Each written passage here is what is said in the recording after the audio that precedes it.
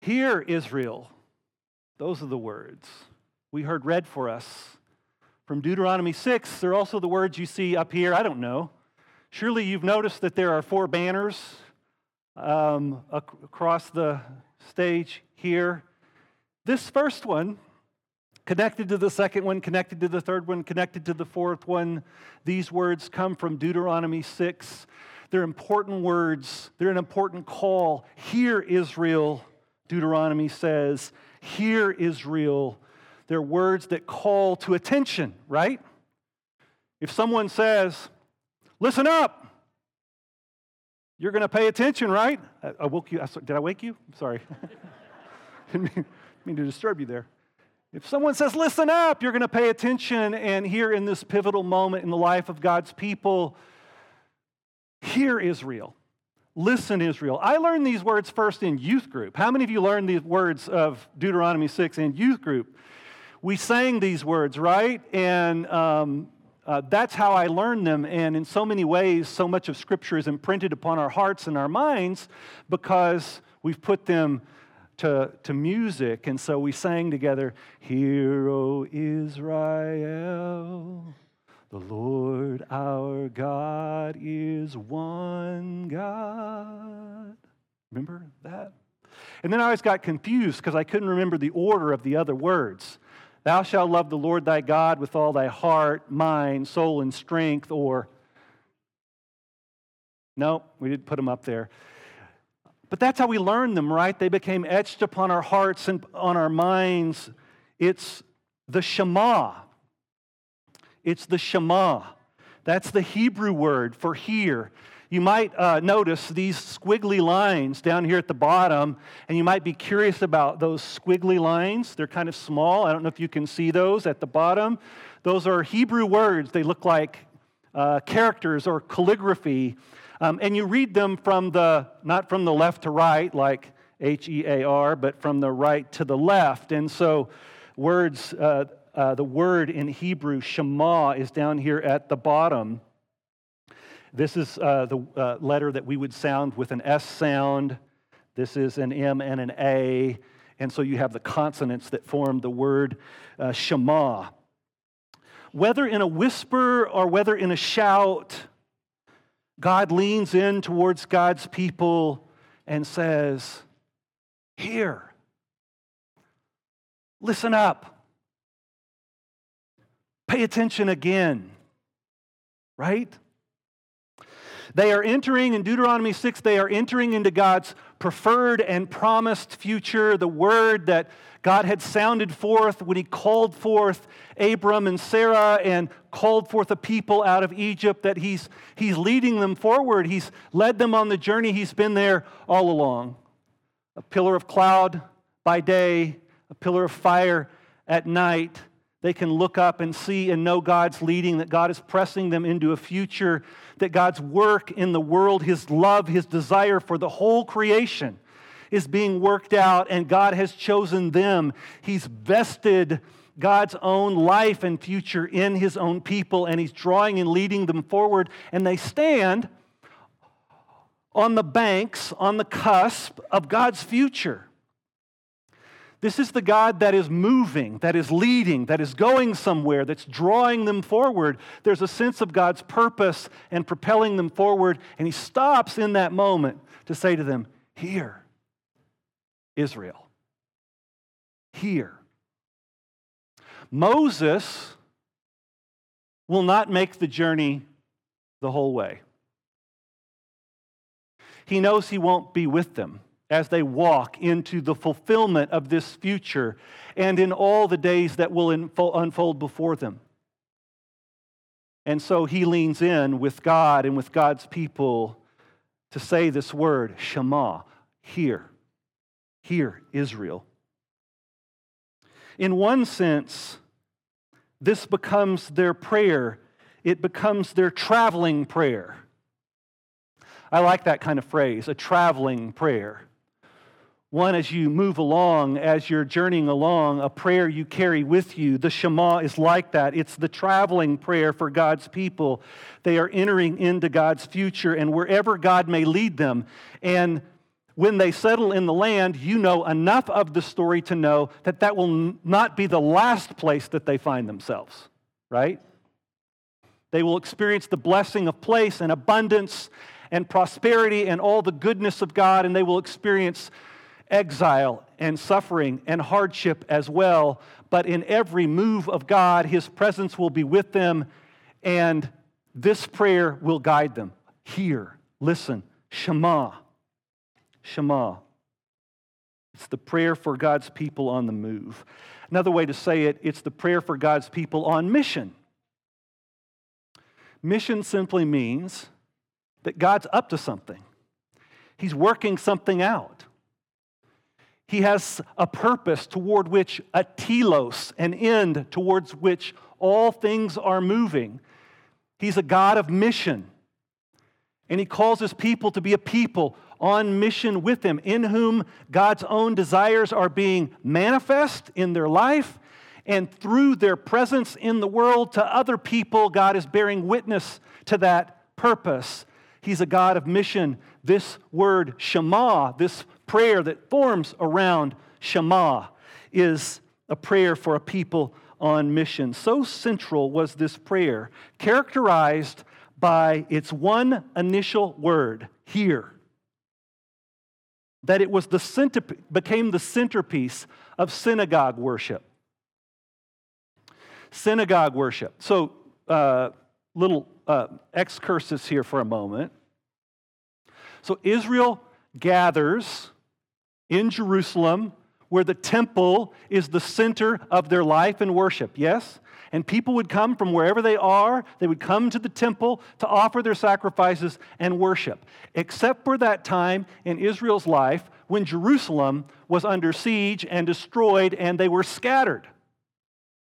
The Jewish diaspora means scattering. And they lived in different places.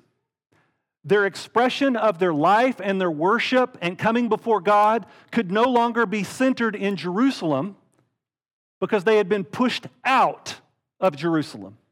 And so they established synagogues, local communities. Sound familiar? Local communities, wherever God placed them in dispersion, wherever there were 10 or more families that came together, they could establish a synagogue. It was a house of worship. It was something like a family life center where they were sharing life and they were being formed to be God's people. They were learning the stories. They were passing them on to their children. The synagogue. And the records that we have of synagogue worship consistently say that the people gathered and ordered their time together in synagogue worship in a certain way. And at the center or the head, the beginning of that worship, guess what they prayed together? It's kind of an obvious answer. They prayed the Shema. They stood together and they recited these words. Hear, O Israel, the Lord our God, the Lord is one. You will love the Lord your God with all your heart and your soul and your mind and your strength. Synagogue worship was centered in this call to attention, this prayer, the Shema. It's not surprising that in some of the earliest written historical documents about early Christian worship, that when they gathered together, they ordered their worship life, often meeting in homes and in places of dispersion, that their worship services were shaped after synagogue worship. And guess what they prayed in early Christian worship assemblies? The Shema. The Shema. They stayed connected to this call to attention, this call to love the Lord your God above all else. They prayed the Shema in early Christian worship assemblies. And then you know what they did? They began to attach to the Shema another prayer. Can you guess what that one was? Hello? The Lord's Prayer, right? They prayed these together. In other words, what I want to say is that the Lord's Prayer, given by Jesus as a gift to his disciples, pray like this, was connected. It's almost like it was born out of the whisper of the Shema. Hear, O Israel, O people of God, the Lord our God is one God. Love the Lord your God. The prayer calls us back. It's as if God's voice is cutting in, it's cutting through the noise that surrounds us. It's cutting through the noise that's within us. Did you know you got a lot of static going on between your ears? There's a lot of stuff going on between your ears. Sometimes it's deafening. Sometimes we recognize the noise of the world around us. It seems like a roar, and I appreciate so much the prayer that called us to worship this morning, that recognized the clutter and the chaos of the world around us, right? Thank you for wording such a beautiful prayer. And that noise is deafening, and there needs to be a moment where we lean in, and God cuts right through that and says, hear again. Remember, wait. Don't get lost in the noise of all that distraction. And sometimes I want to say that noise is not only out there, it's in here. Right? It's within us. It's within our own hearts and our own minds that are troubled. The anxiety that sets upon us. The voice, I don't know, maybe I'm the only one that has a lot of self-talk going on in their head. Yeah. It gets noisy in there. And something needs to cut right through and say, I imagine it as a gentle whisper. Stephen, hear, listen. The Lord, your God, is one. Cuts right through that. How many of us have had this experience with our little ones? My granddaughter just turned 2. One of my granddaughters just turned 2. She's just getting really verbal, like some of you know. And when she wants to communicate something to us, and she's learning her words and all of this, and she wants to tell us something, she will reach up and grab our face like this and turn it so that we're looking right at her. I don't know of a kid that hasn't done this. It's as if they instinctively know that communication requires attention, that relationship requires attention. They're trying to get our attention. They don't say it, but in their actions, they're saying, look in my eyes. When they turn your face, look in my eyes, right? The irony of this is that as they move through their 2s, how many moms and dads are grabbing the faces of their children and turning their heads and saying, look in my eyes, right? There's something about this prayer. It's as if God is leaning down, maybe more gently, to put his hand on our cheek and turn our attention again and look into our eyes and say, I want you to hear this. Listen. Maybe this Shema is something like that. Oh God, help us to see you and listen again. I had a friend in Buffalo Gap where I preached for several years when I was living in Abilene, just south of town, and I told you this story before, so if you've heard it before, you get a bonus story today. His name was Don, and met Don because we began to think about our life together as the church in Buffalo Gap and how many of us drove from places around the little small, maybe not 500 people in the community. We drive from Abilene out to Buffalo Gap, and it's scenic out there. It's a pretty drive if you've been there. Other people attended church there that lived out in the country, and they would drive into Buffalo Gap. But there were people that lived in the community of Buffalo Gap, and we were disconnected. We didn't know the community at all. And so we began to think about, how do you get to know? We've got to be invested in the life of this community. And someone, his name was Sam Cochran, a member at our church, one of the people who drove from Abilene out. He said, well, if I wanted to get to know my neighbors, I'd invite them over to the backyard and we'd have a barbecue. We'd cook out and we'd sit in the backyard while around the grill, and then we'd sit down at the table and we'd eat. And someone said, that's a great idea. Let's have a cookout. We'll do a community cookout. And so we organized ourselves. Everybody got together, and we put the word out, flyers at the post office. We made a big banner to put out in front of the church building.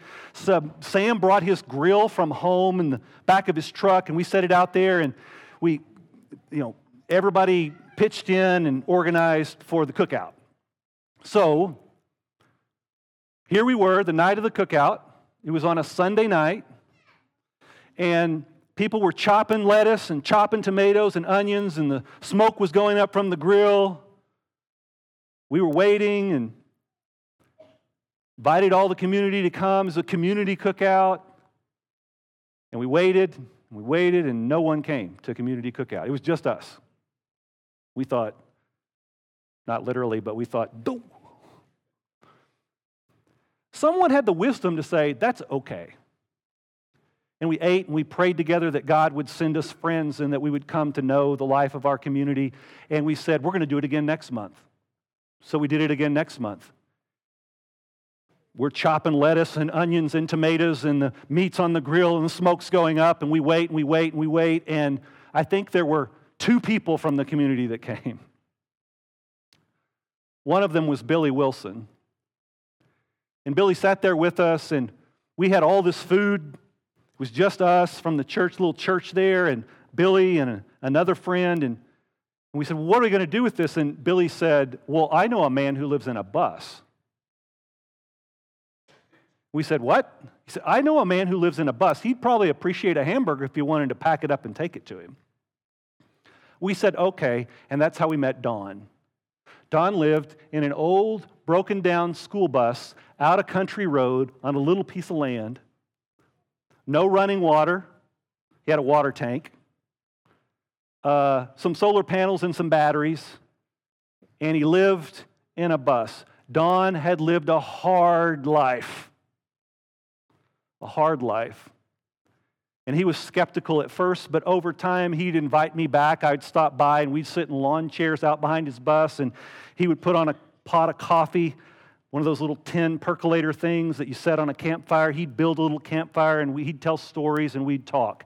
And I'm telling you about Don because in one of our conversations, Don said this. I wrote it down. That's why I have it all these years later. Here's what Don said. Don, by the way, because of his health, didn't ride in vehicles. And so he would walk places. If he needed to go up to the little store to get something, he would walk from his bus. He would walk all the way out there and walk back. If someone offered him a ride, he'd say, no, I don't want to ride in cars. The jostling of the car, something about it, and Don has since passed. His health problems were severe. So he walked places. Eventually, he would walk all the way to the church building to sit with us on Wednesday nights and eat with us on Wednesday nights. So I sat with Don on one occasion, and he said this to me. We were sitting having a cup of coffee, and Don said, when I walk, it helps to clear my mind so that I can manage the pain. He lived with pain constantly. He said, I walk so that I can clear my mind and manage the pain, and I listen to God. He's near to all of us if we just listen. If we can clear our mind enough to hear Him. So I walk and clear my mind and listen to God. I'm telling you, Don was leaning over to the lawn chair where I was sitting, and he was saying, Shema. Listen. Hear. Well, what is it that God so desperately, in the words of this prayer, Shema, what is it that God so desperately wants us to hear and to know? That's what I want us to think about in this series. We'll worship together elsewhere next week, community worship. And we'll come back around these words on the stage, and we'll spend some time in the Shema, in Deuteronomy 6. But this is what I want you to know today. He wants you to know. He so desperately wants your attention. Listen, let me grab your cheek. Listen. He wants you to know that He's faithful. He's faithful to the promises that He made. Those promises have been spoken and declared, and God is good for it. His promises are to you, and you don't need to doubt it. He is trustworthy, and He is true. He is moving all things to be made whole and complete and good. He's making us whole and complete and good. He's making the world whole and complete and good, and you can trust that it's true. Maybe the difference between religion and faith is that religion leads you to believe that God's promises to you are dependent upon you earning them or getting them right. And faith is believing, trusting that no, God's promises are true and they're unconditional. They're trustworthy. So hear, people of God. Hear this, people of God. Our God is faithful. And He wants you to know, as He leans down to get your attention and my attention, that He is one, which means against the backdrop of the other religions that Israel finds itself, with a multiplicity of gods, that He is the one true God who knows you, who created you and knows you and loves you. That the deepest desire of your heart, which I will tell you what it is today, at least this is what Stephen thinks the deepest desire of your heart is. I know it's the deepest desire of mine. The deepest desire of our hearts is to be known and loved unconditionally. Think about it. How much of what makes you who you are in the deepest recesses of our person is this desire to be known? You know how I know this is true? Because that's why we hide ourselves. Because we're afraid that if you really knew me, you wouldn't like me. Our desire is to be known, and being known to be loved. And what I'm telling you this morning is that what God wants to say to you when He leans over and says, "Here, O people of God," is that you are known and you are loved. The Lord our God is one. He is that kind of God in His oneness, right? He wants you to know that. And He wants you to know that everything that makes you who you are finds its source and fulfillment in love for God and that love from God.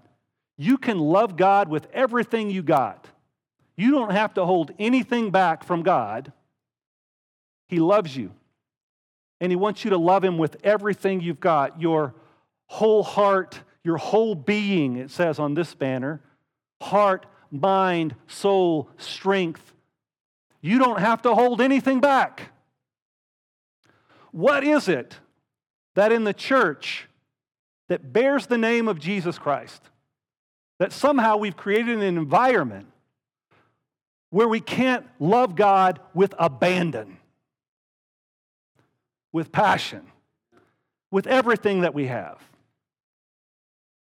I want you to know, people of God, hear this, that love for God is at the center of all that we are and all that we have and all that we hope for. We are a fragile band of pilgrims, you and I. We move through life with hope and anticipation, disrupted by uncertainty and anxiety. We see through a glass dimly. These bodies are frail and they're broken. They're not made to travel to eternity. And while we celebrate the healing and pray for the healing hand of God, His ultimate healing is beyond these bodies. We are a fragile band of pilgrims. We laugh, we cry, We hurt. So in a whisper, and sometimes in a shout, God leans in to say, hear this.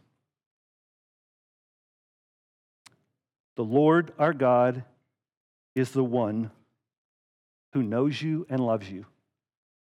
He is faithful, even if and when we are not.